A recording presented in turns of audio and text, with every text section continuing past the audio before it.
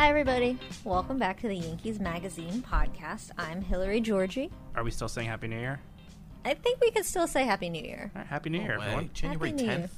Oh, we got a Nathan not interested in saying Happy New Year. Happy MLK weekend. All right, that's fair. All right, I I'll can deal. support that. So, guys, how are you? I'm saying Happy New Year still. Happy New Year, John. Yeah, thank Happy you. MLK weekend, Thanks. Nathan. Yes, very exciting. As we're working on a number of publications, including the yearbook, spring training issue, spring magazine, we've got a lot of travel plans, and Jon and Nathan are both headed out of the office next week and leaving me here all to my lonesome. Me just sitting alone at my desk, I know. I'm actually, missing them. I always look forward to traveling and doing stories on the road, but this is, I think, my 11th January working on Yankees publications, and you would think by now I would remember how crazy it is this time of year, but this is actually like one of our busiest times of the year. So I'm actually a little wary of leaving the office for an entire week. You don't trust me?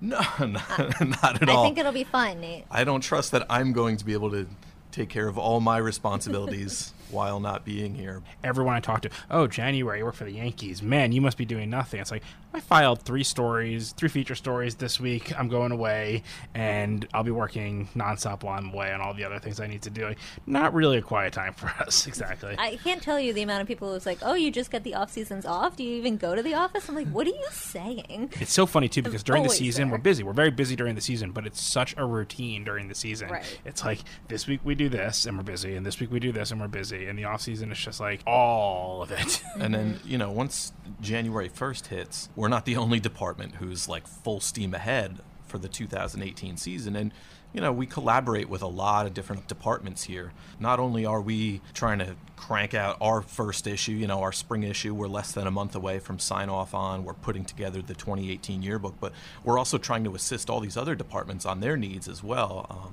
whether it be different collateral items, pocket schedules, photo needs. So there's just, there's a lot flying around here these days, but it's all well and good. It took me a while to get comfortable with the feeling of like, okay, you're not going to get everything done today.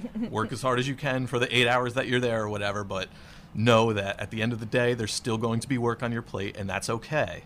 But I like that feeling of getting up and coming to work and knowing that there's a lot to do, Yep. and it's all good stuff. Yeah, and so you're putting that all in your rearview mirror, and you're flying away. Where are you going, Nate? Yeah, so next week I am headed down to Tennessee with our photographer, Barry Schneiderman, as well as a couple of guys from the scoreboard department, Pete Gergely and Brandon Mim, our Yankees On Demand crew. And we're going to be spending some time with Sonny Gray, which I'm really looking forward to because I've admired Sonny for a long time. I mean, since he burst onto the scene with Oakland, and I remember him pitching that postseason game for the A's, and I was just so impressed with him. I was really thrilled when the Yankees acquired him at the trade deadline in 2017. But when Sonny got here, I mean, he was thrown into the thick of a playoff race, and he really didn't. He was trying to just settle in. It was the first time for any player, wherever you are in your career, when you're dealt mid-season, it's a lot to kind of deal with. So we didn't really get much of a chance to speak to Sonny or do anything in depth about him in the magazine. But now that it's the off season and he's relaxing, I guess, a little bit at home, he's from the Nashville area, so we're going to head down there. We're going to meet Sonny, meet some of his family, some of his friends, some of his coaches from high school, and he played at Vanderbilt there in Nashville. So we plan to meet with as many people as we can who know Sonny well, and I plan to just give our readers an idea of who he is and where he's from and why they should root for a guy like Sonny Gray. When you're doing a story like this, I think it's beneficial just to tell people, what is it like to go down? Like, how many hours are you working? How much time do you spend with Sonny? What is your day like when you're traveling? I think that's something people don't really know about, so shed some light on it. Yeah, well, this one, I mean, like I said, there's a lot going on here, so I'm trying to cut my travel time as much as I can. So although we're scheduled to meet with Sonny's college coach, Tim Corbin, on Tuesday morning, we're going to try and fly out very early out of LaGuardia Tuesday morning. I think we have like a 7 a.m. flight or something, and so we'll get off the plane, head right over to Vanderbilt, and meet with Coach Corbin. And then Brandon over at Yankees On Demand, he really did a lot of the legwork on the back end on this one. Each day, he's got at least 3 or 4 people lined up that we're going to go talk to. We're going to spend 3 days down there and then come back home Friday afternoon. And then I'll get the story turned around as quickly as possible. I think right now it's slated for the April issue, but nothing's ever set in stone. It's nonstop when you're on the road. And Jon, you're going to be doing some traveling as well. Where are you going? Heading to the Dominican Republic, where I've never been. And I'm going to hang out with Luis Severino, who is one of my favorite players to cover. He is interesting. He's a hard worker. He's really smart. You know, he had such an interesting end of the year last year because he had that just wretched wild card game. You know, he had no idea what that was going to do to a young kid like that even after such a great season. And then he was really solid, you know, the rest of the month after the Yankees picked him up in that wild card game. But, you know, he's got an interesting story. So many of these guys have interesting stories. You know, it doesn't matter if they're Tennessee Sonny Gray or Dominican Luis Severino. These guys all have incredible things that they've overcome and incredible skills that they had to use, not just how to pitch, but just like life skills that they used to get to this point. And anytime I'm going somewhere I've never been, and I've never been to the Dominican, you know, in my head, you know, I want to make a big story. I want to try to convey everything that I'm learning about this place. You know, I come into Yankee Stadium every day, and during the season I'm writing these stories about these guys, and I'm really writing about mostly things that the readers are seeing at the same time as I'm writing them. I'm writing about what they're doing in very public spheres. When you get to do this stuff in the offseason, I really try to make sure I'm telling a story that they don't know and that they can't see. I was really proud last year of what I was able to do with Jacoby Ellsbury and the story I did about, you know, his Navajo roots and the reservation where he spent some time growing up. I don't know that I'm going to find anything like this with Severino, but I'm really excited to just see someplace new and try to establish in the story my process of learning about it, and in the same way teach kind of the readers some bigger parts of the story that aren't necessarily about his wind-up or, you know, his approach on the mound. For both of you, because I'm a little bit different. When you go somewhere, do you have the framework of a story in mind? Because when I travel, I always find that whatever I'm going to work on changes. Almost 100%. Whenever I get there, whenever I do the interview, whenever I'm transcribing the interview, it changes over and over and over again. Do you guys find that too?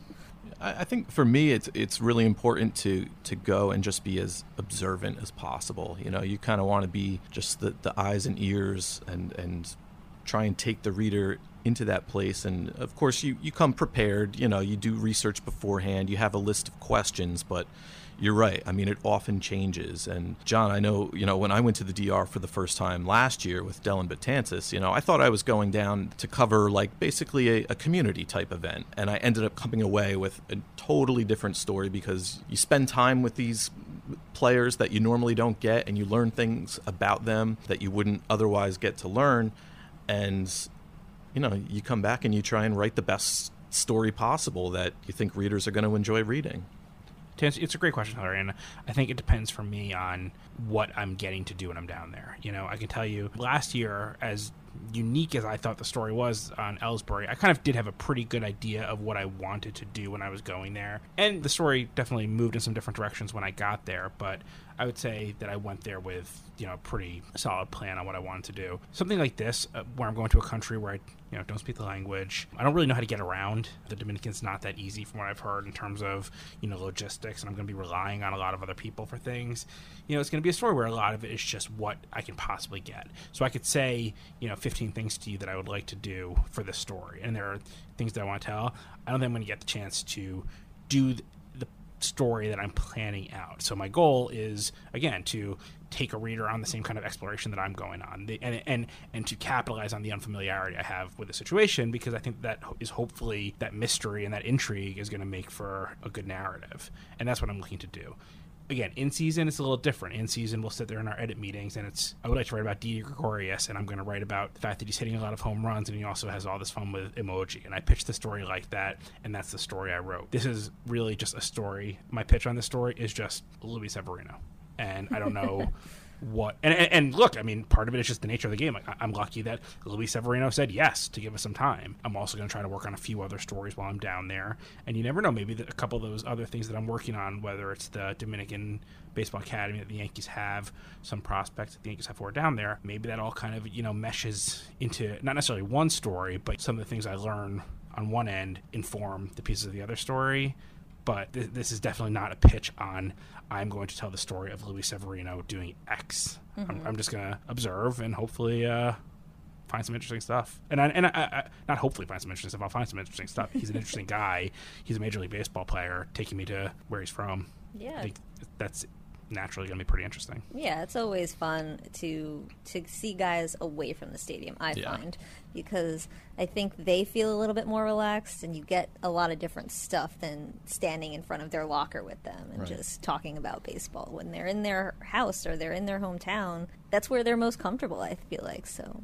And the thing that I found, too, is Luis Severino, for example, however long I end up working at the Yankees, however long he ends up pitching for the Yankees, this is probably not going to be the last time that I write about Luis Severino. And one thing I found is when you do these hometown stories and you spend some time with them, the best example I can give is Carlos Beltran. Carlos Beltran has always been one of my favorite baseball players. And then in the winter of 2014, I think, I got to spend some time with him in Puerto Rico. And I had interviewed him a dozen or so times before then. I think that I had a pretty good sense of who he was. But spending two and a half days with him in Puerto Rico, everything I was able to do with him after that fact came from a really different place where he understood me and he was more comfortable with me. And I think that I was really proud of the story that I wrote about Beltran when I was in Puerto Rico. I was exceptionally proud of the next feature I did on him about 2 years later. And I don't think I would have been able to do that story if he didn't have the trust in me to talk about the things that were important to him. And that's the second story was about his legacy. And it's hard to get players to talk about their own legacy, especially when they're not retired. And I don't think he would have been so comfortable talking to me about it over lunch in the city if we hadn't spent that time together. So, I'm very excited to write this story about Luis Severino. I'm also really excited about the possibilities that it will offer me down the road to write more about him, because hopefully he'll see who I am. In the clubhouse, he certainly recognizes me. Whether he knows my name or not, I don't know. But if we spend this time together, it's going to be a lot easier for me this coming season when I go up to his locker to know that we shared something and that I do understand a little bit more about him than just one of the 40 reporters who are crowded around him after a start. Yeah, and, we're all talking about this from a writer's perspective because we're all writers, but one of my favorite things about these off-season stories too is just from a visual perspective, the stories that we're able to tell. We never go on these trips without one of our photographers, and they're all super talented at what they do. But during the season, most of the stuff that we're able to get is them in pinstripes, game action, Yankee Stadium.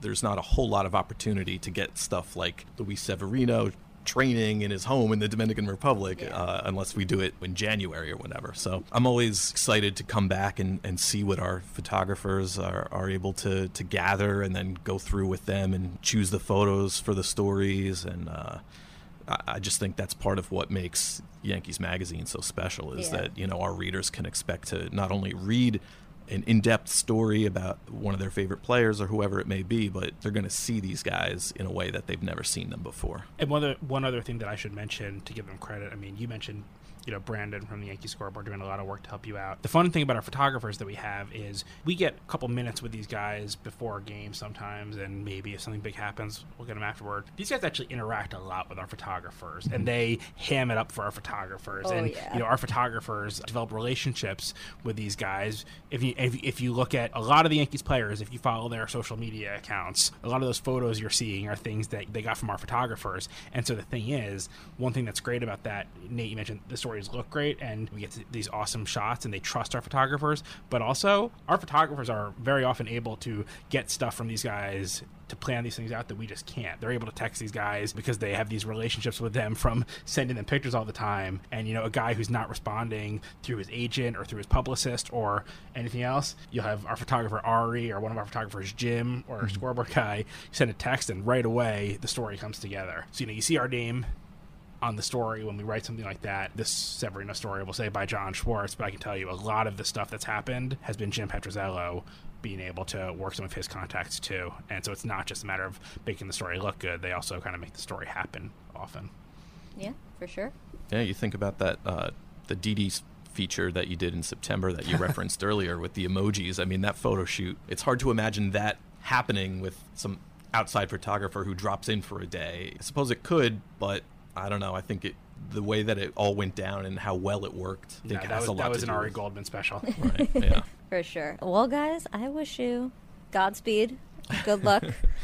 I'll be here. Yeah, you're going to hold it down for us? I'll get things done. Don't you worry about us here in New York. I don't even know what the weather is supposed to be like, but you guys will be nice and warm in your southern destinations. Maybe. I don't know. What's Tennessee like in January? Better than New York. Better than here, yeah. Well, I think it might rain a couple of the days I'm in the Dominican Republic. I don't know how bad that makes you guys feel. Gosh, let me cry you a river, John. I know. Yeah, you know what? We all have our The struggle trials. is real. Yeah. I think I spoke to Ari this morning from Arizona, where she is right now with our editor-in-chief, Al Sanasiri. And like 19% of the Yankees roster that they're meeting with over the next 3 days. They're getting a lot done out there. And I think it was raining in Arizona this morning. But yeah, they'll be spending some time with center fielder Aaron Hicks. We'll have those stories to look forward to as well. We'll toot our own horn here. Our March and April issues, in some ways there's the least news. Although, I mean, we got Giancarlo Stanton. That was very newsy. We got a new manager. But these stories that we're able to fill in the offseason, they really make our March and April issues, I think, some of the most interesting of the year. You get to June, you get to July, those magazines are going to be very on field, as they should be, because there's a lot happening. But, you have been away from Yankees Magazine for like 5 months when you get that March issue, and you're not just getting, here's what happened last year. It's really a look at, here are these guys, and here's stuff about them that you actually, honestly, will not get anywhere else. It's exciting. I can't wait to read what you guys come up with and see the pictures, because that'll be fun. All right, coming up on the Yankees Magazine podcast, we have a really fun draft that John came up with, so stick around for that. You're going to love it. And I interview one of the Yankees beat reporters, Bryan Hoch, who has a new book coming out in March about these baby bombers and what he thinks is the start of a new Yankees dynasty. So stick around. Bryan Hoch has been covering the Yankees for MLB.com for a number of years now. He's been on the Yankees beat for 11 years total. And this March, he's coming out with a new book called The Baby Bombers, the inside story of the next Yankees dynasty. Bryan and I hopped on the phone this week to talk about the book and what he's seen from this Yankees team, why he wanted to write about them, and all the young, fun guys that fans so much fell in love with in 2017, and what to expect from them going forward. He calls it a dynasty. We get into that prediction and more. Here's the conversation. All right, Bryan, thank you so much for joining us on the Yankees Magazine podcast. I'm so excited to have you. So, Bryan, you're here to talk about your book, which comes out in March, right? That is correct, yeah. It comes out on March 6th and be released everywhere, Amazon.com, Barnes & Noble, all that. And this is kind of my first tour in the book world. Obviously I've been covering the Yankees now for 11 years, and all my work's been on MLB.com, so I've been writing about the team for a while, but it was definitely a different experience to put it all together in a book, and really excited to see what the final product looks like. So tell me about the book, The Baby Bombers, the inside story of the next Yankees dynasty. Why this book right now? Obvious question, maybe, but maybe there's not an obvious answer. When did the idea hit you? Why did you want to write a book? And why did you want to kind of veer away from the beat reporting that you've been doing, like you said?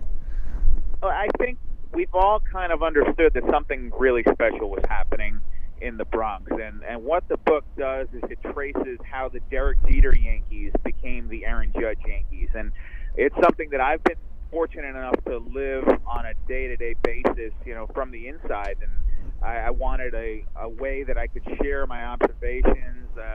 Had a lot of conversations with Brian Cashman, with Joe Girardi, with the players, of course, the coaching staff. Didn't have a whole lot of conversations until I started working on the book with the coaches who brought these guys to the majors. And we've obviously seen Aaron Judge, who's the Rookie of the Year, but Gary Sanchez came up at the end of 2016, set the world on fire. Luis Severino bounced back after 2016, had a fantastic 2017. Greg Bird had some success, obviously missed a lot of time, came back strong at the end of 2017. So there were a lot of interesting storylines I thought that were worth exploring and that I don't think we had a chance to dig into the backstories of where these guys came from, how they got to Yankee Stadium, and where they're heading in the future. So I would say that a book wasn't necessarily something that was on my mind, but as we were watching the 2017 season play out, I think right around the Home Run Derby, you started to see, wow, there is a really good story here to be told about how the Yankees have turned this organization around so quickly and gone from a team that was reliant really on a lot of veteran guys. I mean, remember, it wasn't just Derek Jeter, but you were relying heavily on Alex Rodriguez and Mark Teixeira, and these guys were kind of fading into the final years of their career. And really what Brian Cashman has done is he has pivoted on a dime, and I think you look at that 2016 trade deadline sell-off where they got rid of guys like Carlos Beltran at the deadline and Andrew Miller, and they really restocked this farm system. And I think that the Yankees are set to compete for years to come with what they have here, and 2017 might just be the tip of the iceberg. Yeah, I mean, it was obviously an exciting year for all of us, for the fans, for us here, for everybody reporting on and covering the Yankees. You said that the Home Run Derby is where you kind of thought maybe a book would be a good idea. At that point, how does your reporting change, or does it not change? You're just kind of getting more stuff. What's the logistics of that when you decide, okay, this is going to be a book? How do you proceed from there? Well, I had a publisher contact me sometime after Aaron Judge won the Home Run Derby, and obviously everybody wanted to talk about Aaron, and it was pretty much nonstop. I mean, he had 30 home runs with the All-Star break. He was the greatest player in the game for a stretch of time, and we started volleying ideas back and forth at that point. And originally, we were thinking about doing just a book that focused on Judge, but the pitch that I made was I think there's such a bigger story to be told here with, as I mentioned, the transition from Jeter to Judge and Gary Sanchez and Luis Severino and Greg Bird and Didi Gregorius, and I thought that telling the story of the 2014, 15, 16, 17, and beyond Yankees was a more sizable book than just the story of Aaron Judge, which is a great story, but I thought that we could add more depth to that. So what I did was I started interviewing a lot of different people from the players' past to kind of gain context and dig back into how these guys arrived here. You know, I remember we were in Toronto, and Damon Oppenheimer, who is obviously in charge of the Yankees domestic scouting, happened to be there. And I remember talking with Damon for about 30 minutes, not just about the current team, but take me back to the draft in 2013 and how you guys are looking at Aaron Judge. I felt like we were able to go back and talk to a lot of the scouts who were on the ground floor. I spoke to the scout Troy Apnier, who scouted Judge out in California, and it was the first player that he'd ever scouted, first signing he'd ever made. He told the Yankees, he said, I don't know what I have here, but it looks pretty special, and I think somebody else should come out here and take a look. And there was a lot of details like that in this book that I'm not sure Yankee fans have heard yet, and I think that whether you're a diehard who watches every single game and goes to 50 games a year, or if you just flip them on once in a while and you go to maybe 2 or 3 games a year, you're going to find something in this book that really excites you and helps you get to know these players a little better. For me, it feels like a pretty bold prediction to call these guys the next dynasty. Do you think it's a bold prediction? And how do you think they compare to the past dynasty, this core 4 era? How do you replace a core 4? Because you covered them for a while. You've been covering the Yankees for 11 years now. So you were part of the core 4, and now you're part of this new, what you call dynasty. How do you feel about that prediction that they're going to be a dynasty? Well, I guess we'll see. I'll get back to you in about 2019 or 2020, but I think they have all the building blocks in place right now, and I think that everybody around the game agrees that this team is going to be a powerhouse. And just adding Giancarlo Stanton, I think, to the mix takes them over the top. But this was a team that was one win away from going to the World Series last year, and it was a year that everybody was saying was going to kind of be a rebuilding year, and everybody should look more toward 18 and 19. But they stepped up and they said, no, their time is now. And the team was in the hunt for the American League East. They were fighting Boston up to the very end.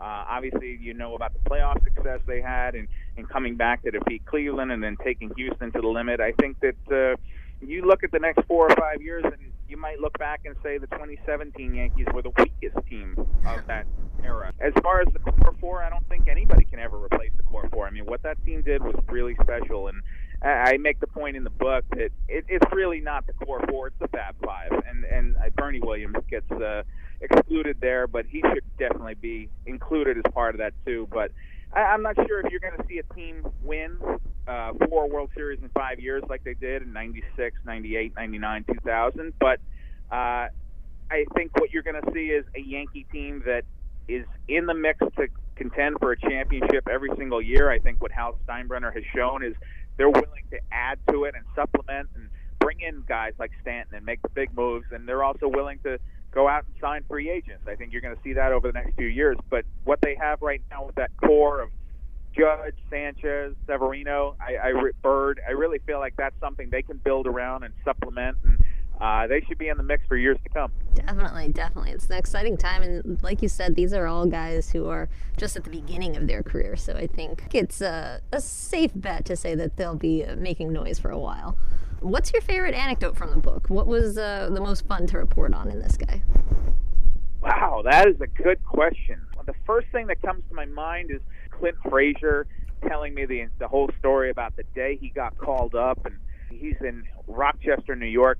Felt a tap on his shoulder, and the manager calls him into the office, Al Padrique, and he's thinking, this is it. I'm going to go up. I'm going to the majors. This is going to happen. And then Padrique kind of sits him down and goes into this long thing about how he needs to be a better teammate and how he really needs to interact with the players, whether they win or lose. And he's thinking, am I getting chewed out here or no? And then at the end, it turned around and they said, all right, now get to Houston and go work on it. And that was the day that he got called up and made his big league debut and hit his home run. But I feel like I love those stories. I love the guys getting called up their first time. Aaron Judge is in a restaurant in Rochester in 2016. He's eating a dinosaur barbecue. It's midnight, and he gets the call, and they say, hey, you got to be at Yankee Stadium. Get going. And he drives through the night with his parents in a rental car and goes and hits a home run in his first at-bat, too. So I love stories like that. I think those are memories that these guys obviously will never forget. I mean, they work their entire lives to get that call to the majors and put on their pinstripes, and I think that they all have different paths to the big leagues. I'm thinking about Luis Severino at a tryout for the Yankees down in the Dominican, and he's sick as a dog, and he's throwing up in the dugout, but he's throwing 92, 93 miles an hour, and the Yankees really saw that. Donnie Roland, their international scouting director, saw the drive that this guy had, and they cut the deal in the dugout right there that afternoon. So I think that there's a lot of those stories that we all know. Judge hits the ball really hard, but I think it's cool to know where he came from and how he became the man in New York City. And I think that the readers will get a real sense of all of that. Yeah, definitely. I mean, reading through it, I was learning things I didn't know, and I know these guys too. I'm in the clubhouse with you too, and I'm like, oh wow, this is really interesting. I didn't know this story. So yeah, it was really cool to flip through. How many hours of interviews did you do with these guys? You said you were relying on people that you didn't think to talk to as a beat reporter, these guys from back home that you wouldn't talk to. So how much reporting did you do? How many hours of tape, I guess, do you have for this book? Wow, that is a great question. I haven't gone and counted it up, but I would say there's at least 20 to 40 hours of new material in there. And it's not just the people from back home. The people in the Yankees organization have been so generous with their time, and that begins with Brian Cashman and Damon Oppenheimer. Yeah, you and got some Rowland. great stuff in there from Cash and Epler and all these guys. Yeah. No, they've been fantastic, and I feel like we had a prior relationship. They know of my coverage, obviously, for Yankees.com and MLB.com, so that helped open the door, and I think that they were comfortable talking with me about some of these things and kind of really painting the picture of how the Yankees got from where they were to where they are. A little bit on the personal side, you had your first kid last year, right? So you're writing this with a baby at home. How difficult was that? Yep, and we've got another one on the way, too. Congratulations. So, thank you, yeah. So we've got a little family coming together. We've got the baby bombers here at home. Penny's 18 months old, so it's been a juggling act for sure. I think that obviously all these nights on the road and traveling with the team, going where they go, I feel like your time is spread thin for sure, but it's a challenge that I've always wanted to write a book, and writing for .com, I love obviously writing for MLB.com, and that's great, but there's not often something you can hold in your hand. I've written hundreds of thousands of words for MLB.com, and I don't really have a whole lot of it printed out. So it's out there on the internet, I'm sure of it, but this would be cool to have something on the bookshelf that I can point to and say, I did that. Yeah, that's exciting. That's definitely a cool thing. All right, last question. What do you think is happening the rest of this offseason? What are you predicting here? I think they're not done, and I think that you look at the team right now, they could go forward with what they have, and I think you've still got some question marks at second base and third base, but Cashman has been very clear about they want to add another starting pitcher and somebody who could challenge at the back end of that rotation or the middle of the rotation, and that probably means that Jordan Montgomery would be an up and down guy for next year, and you can never have enough starting pitching. So whether it winds up being a guy like a Garrett Cole or they go after another player who can really fill out that rotation, they've got the rotation right now that took them within one win of the World Series, so you should feel okay with that. You think Sonny Gray is going to be better this year. I think that Severino really came into his own and proved himself as an ace, and you hope for a consistent performance from Masahiro Tanaka and CC Sabathia. So I think that if they had to go forward with what you have, you should feel pretty good with it, but I think there's more time on the clock here, and this is a really slow developing free agent market. I think that as we get into late January and early February, there are going to still be some guys on the board that the Yankees can plug in here and go forward with. So I think that while they are saying they're comfortable going with Gleyber Torres at second base and Miguel Andujar at third base among their options, I think that if they can supplement that and bring in other guys and really solidify it, I mean, look, this lineup is going to put up a ton of runs. They should pitch pretty well. The bullpen is going to be a strength again. You really only need 5 or 6 innings out of your starters with the bullpen that they have. I think you're looking at a team here that has to be the favorites in the American League East as it is right now. And if Brian Cashman can add to that between now and opening day when the Yankees get on the field up in Toronto, I think he's obviously going to do that, but they're going to be smart about it. I don't think they want to dig in and trade away the prospects that they've worked so hard to gather for themselves, because there's a lot of good stuff coming. You've seen just the tip of the iceberg already, but there's more coming on the way. So I think that Yankee fans should be very excited about 2018, 2019, and 2020. Yeah, and you touch on that in the book too. There's a whole other wave of prospects that could be joining this baby bomber crew. So maybe there'll be a sequel book in the works soon enough. Well, if they go and win the World Series, maybe we'll tack a couple of chapters on the end. A revised edition. Yeah, keep it going. All right, Brian, thank you so much, and I'll be seeing you down at spring training in just a few weeks. You got it. Let's get down there. It's cold up here. I know, right? Let's go down to sunny Florida. Okay, guys, we're back. I hope you're prepared for a live coin toss, because Nathan and Jon are about to do a Hall of Fame Yankees draft. Well, we got to do a little background Jon, here. tell us about this draft before we toss this coin up. Please inform me, because I have no idea what's about to happen. We're about to, we're a couple weeks out now from the announcement of the 2018 Hall of Fame class. It's always a pretty exciting time. We had a Yankee in last year, in Tim Raines. I think it is a fun time to, you look at page 255 of last year's Yankees media guide, and then you keep turning the page several times, because that's what it takes to get all the Yankees who are currently in Cooperstown. I think it is a fun time for me and Nate to draft our 5 Yankees Hall of Famers.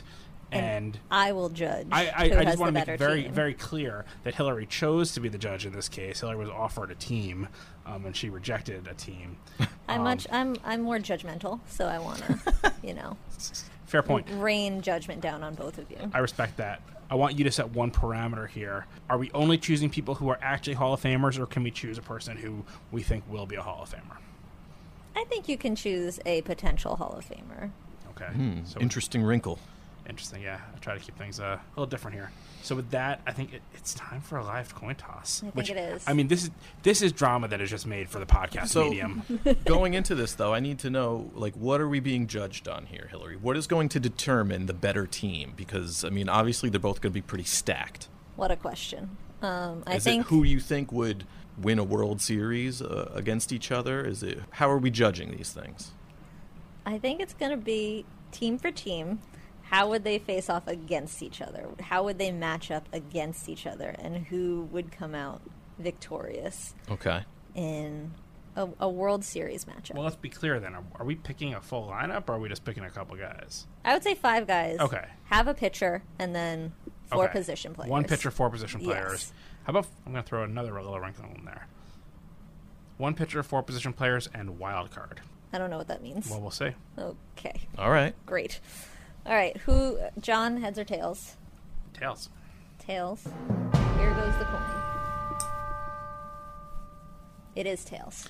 I will take the 2nd and 3rd pick. Ooh, 2nd All and 3rd. right. Nate? Snake draft.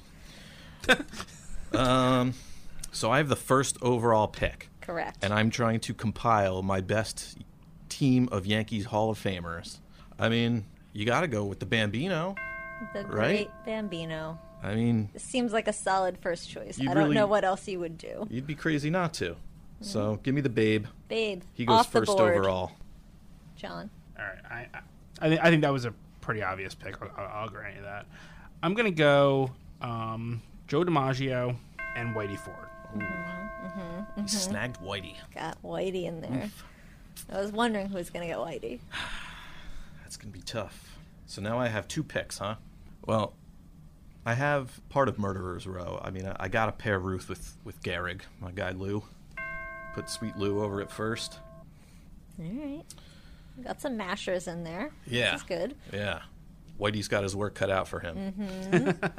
And so we're not worried about positions here. Like, it's okay if I wanted to take another first baseman, say, or something like that. I think it is up to you. right. However you want to play it, go Well, for it. I like home runs, so I'm going with the Mick. There you go. Give me the Mick. Mickey Mantle. I now have Ruth, Gehrig, and Mantle. John, I think you're going to have some trouble here. Made a huge mistake. Who do you have so far, John? I have a great team so far. Okay, There's great. still time here. Good, okay? good. Cool. I am going to go with. I think this might be a little bit of a surprise, but I'm pretty pleased with the idea of having him on my team for really just myriad reasons. Ricky Henderson. All right. I think that An interesting in a choice. 5-person team, I'm getting a lot of value out of Ricky Not Henderson there. quite what I would have predicted. I know who's batting leadoff in this game. This is what I'm saying here. You got a guy who can get on base. I got Nate a still guy doesn't who have can a get on pitcher. base, steal, hit a lot of home runs. I'm pretty pleased. I mean, not as many as Nate's lineup, but okay. You know what? There's only so many times you can hit a home run, right? I hope. I disagree. I think that's objectionably false. We're going to find out in 2018. Okay. My next pick. Man, I'm running out of team here. My next pick is going to be Yogi. Oof. Taking Yogi off the board. That was my guy. That's who I wanted. Well, let's see. I think I'm pretty good in terms of home runs. You don't want Frank Home Run Baker? Just, to keep it thematic. Let's be honest here for a second also. Let's not forget, I have Joe DiMaggio on my team. Like, we're talking about, Yeah. my team is pretty good. Nothing to sneeze at. It's true. You're right. You took Yogi, but I do need a catcher. And there's plenty good ones to choose from in Yankees history, but I'm going to go with the other number 8. Yogi's mentor, Bill Dickey. The first 8. That's right. And then, so what did we say? Is this a series or is this one game head-to-head? I think it's one game. You only have one pitcher. One game, one pitcher? Yeah. I've always trusted Andy Pettitte in the big game, so give me Andy. I was wondering if for the not yet Hall of Famer it was going to be Mo who went. I don't want to rely on Mo for 27 Yeah, outs. Mo is probably Mo, smart. Mo would be good for an inning. Yep. I don't think he would last against Ricky and Lou and Yogi. You guys make good points. Okay. Your last pick, John. Yeah, this is actually a really tough one. I thought this was going to be a little easier. There's too many to choose from. Is the problem? You know what? I'm going a little. So I have my pick and then my wild card pick, correct? Apparently. So my pick I think is going to be Reggie Jackson. Mr. October. Stealing my Another- picks. You know, like I don't feel great about it, but I also like. Well, look, I mean, this is a big, big game. Yeah, And it's a big game. I agree. He's a big Mr. game hitter. October, I mean, he rises to the occasion. So okay, we need to be very clear about one thing because I thought my wild card pick was going to be genius, and now we're talking about this as one game, and maybe my wild card pick doesn't make any sense because my wild card pick, which was going to be genius for my building the best team, was obviously going to be Branch Rickey. But it seems as though because I was going to revolutionize, my entire future. Go ahead, pick him. Yeah, do that. I support Do that. If we're honestly talking about one game here, Branch Rickey's not going to do you much good. Yeah, then it's more, do I go Casey or Torrey? You know what? I think I'm going to go Casey. I'm going to take Casey Stengel. All right. I had him in mind as well. Let's be very clear, though. My idea with the wild card was to impress everybody by taking Branch Rickey. Failed miserably. I know. It really, really blew that one. Well, I'm kind of fortunate in that I have a guy with managerial experience on my team already, and Bill Dickey. He actually indeed. played and managed at the same time for a little bit. I mean, Yogi has some managerial experience, too, on there. True. For so John, but... I'm not going to take a manager with my wild card pick. I'm going to go. I plan on having a sizable lead, so I don't know that I'll need him, but I would still like to have him. I'm going to put Mariano in my bullpen. I think that's a very smart idea. I think it's conservative. Mo knows what's up. So let me read this back to you. Yes, please. Nate's team. Mm-hmm. Really? Do you want to come up with names for your teams? I don't know if I'm putting you on the spot, but if you wanted to have a name, it might help you in my voting. We're the Bambinos.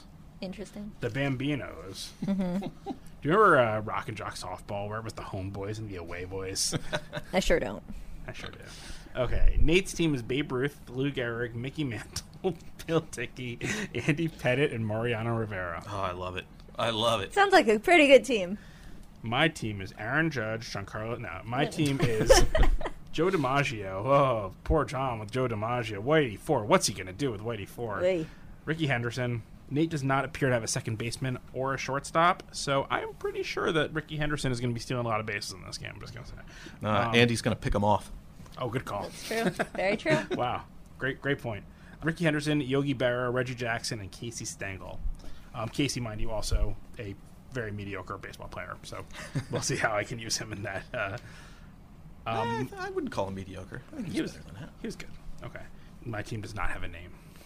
My team is The untitled. no names. The no names. The away versus boys, if you will. the The away boys. Bambinos.